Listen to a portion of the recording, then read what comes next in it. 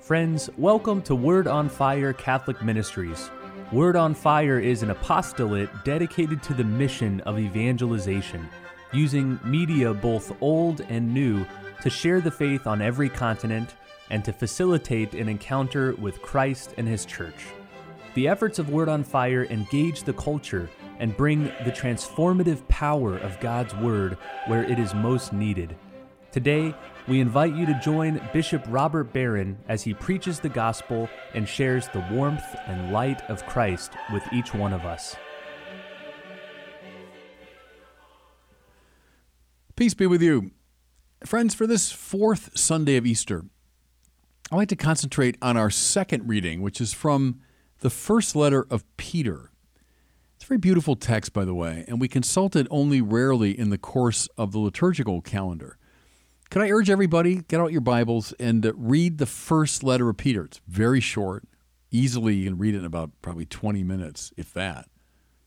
But it's a gorgeous reading with all kinds of interesting theology and spirituality in it.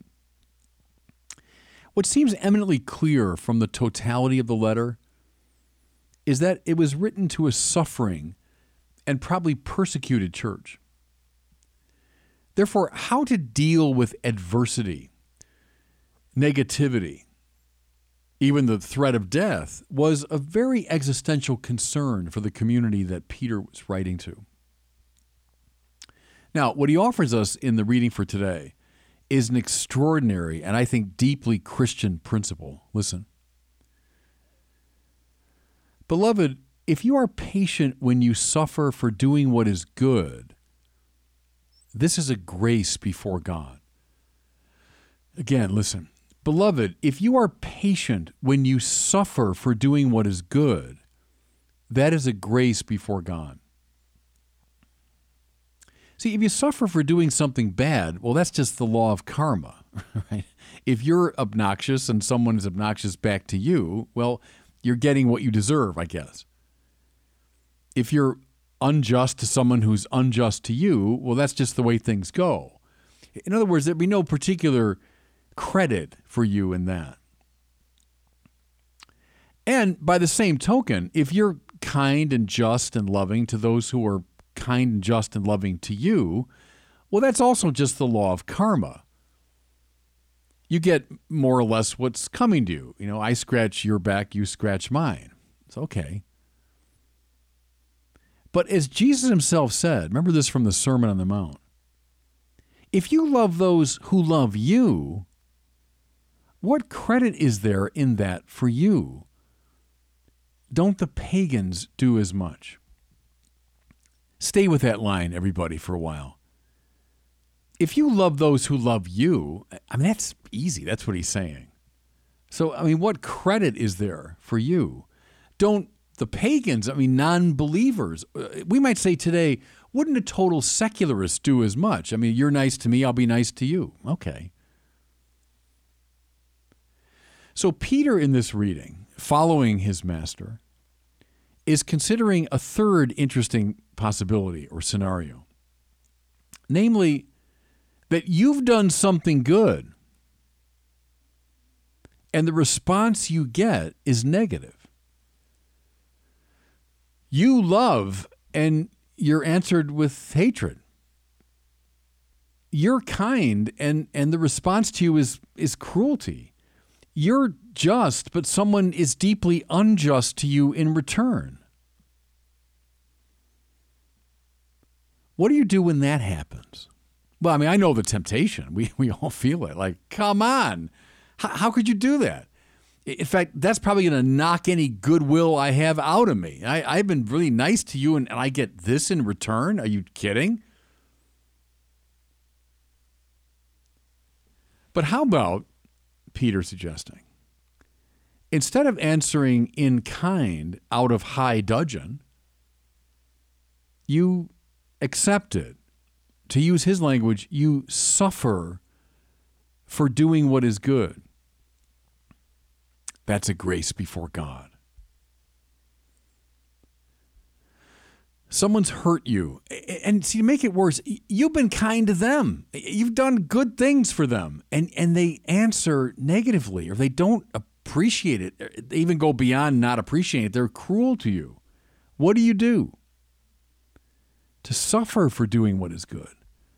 That's a grace before God. Now, how do we know it's a grace before the Lord? The short answer, it's how Jesus behaved. Listen to St. Peter again. For to this you've been called, because Christ also suffered for you. When he was insulted, he returned no insult. When he suffered, he did not threaten. Instead, he handed himself over to the one who judges justly. It's a powerful text. See, in a word, Jesus exemplified in his own life exactly what he recommended in the Sermon on the Mount. Love your enemies. Bless those who curse you. Pray for those who maltreat you. When someone strikes you on the right cheek, turn and give them the other. So this is certainly what Jesus was about in both word and action. And we followers of Jesus, okay, that's what we do. We follow the Master. But if I might just press it, why should this move have the spiritual power that it does?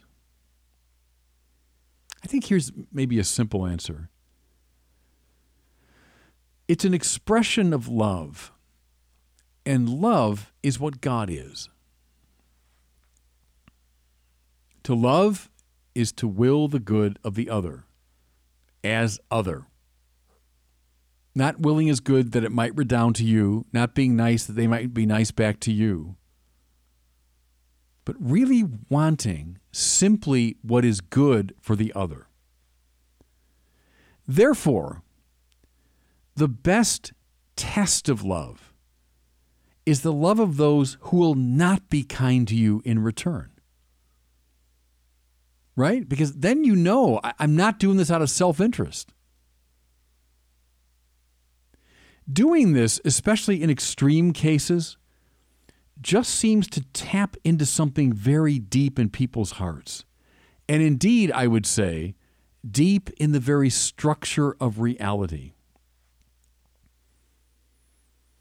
Now, don't get me wrong, the church has a teaching on just war because sometimes in our conflicted world, all we can do in the presence of great evil is to fight back. Sometimes, if you're aggressed, in a very direct way, all you can do is fight back. But I wonder whether we've allowed this to become our default position. One of the criteria of the just war theory, after all, is that a just war is undertaken only as a last resort. You see what I mean? Fighting fire with fire seems for most of us the first resort, not the last. In light of what St. Peter is teaching us today, can we understand more deeply the great prophets of nonviolence in our tradition? So Martin Luther King, very much influenced by these New Testament texts, urged his followers simply to take seats at segregated lunch counters. Listen now. And then be willing to endure patiently the suffering that would inevitably follow. He urged them to walk the streets of segregated cities and then patiently suffer the water cannons, snarling dogs, and jail cells that inevitably followed. How did this work? Because there's little question that it did work in our country. Again, I think it affected some sort of alchemy in the hearts of his opponents and in the country as a whole. Though on the surface, indeed, it looked like defeat or just surrender, in fact, it unleashed some strange power. And see, that's getting close to it, I think, everybody. What's the strange power? It's that power of the love that God is.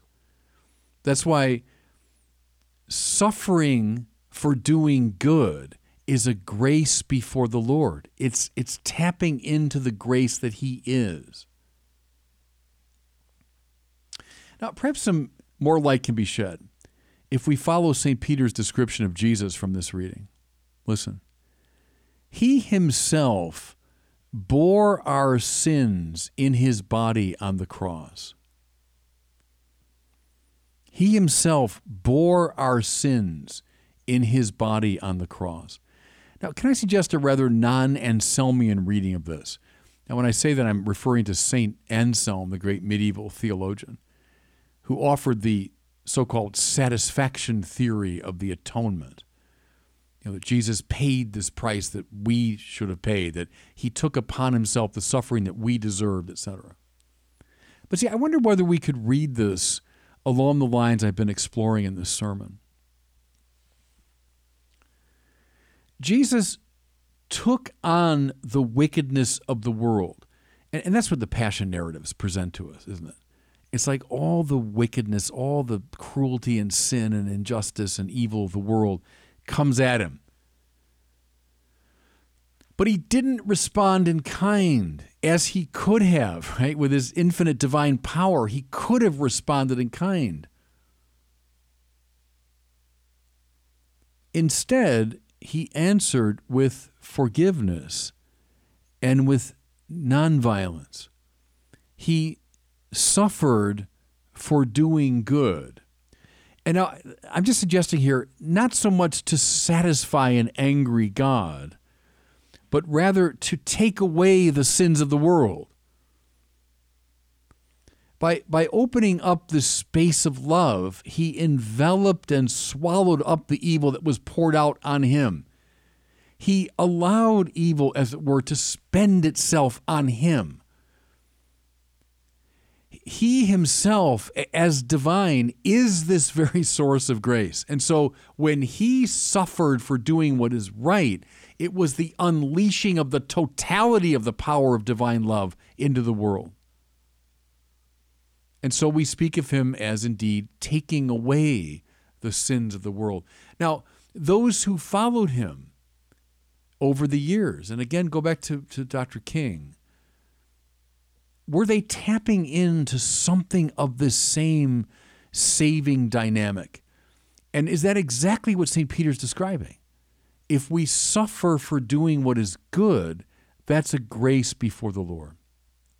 Okay, so let me close with this question for all of us. How do we respond when suffering comes to us from doing good? You know? Do we answer in kind, or do we, by bearing it patiently, tap into the infinite reserves of the divine love? See, that's an interesting thing, isn't it, everybody? That the divine love is bottomless, it's infinite, it's inexhaustible. That's why tapping into it it unleashes something that can change the world.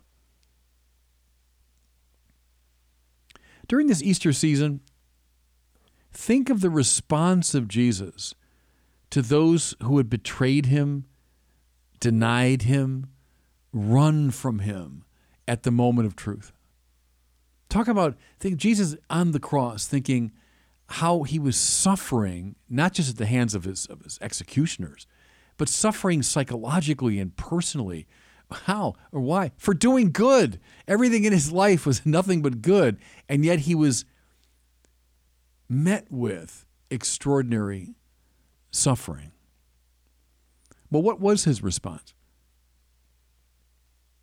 Shalom, right? What he typically says after he appears risen from the dead. Shalom, peace. If we can suffer for doing what is good, respond not in kind, but with God's own shalom, we can unleash a power that can change the world. And God bless you. Thank you for listening to this week's homily from Bishop Robert Barron. For more resources from Bishop Barron, please visit wordonfire.org.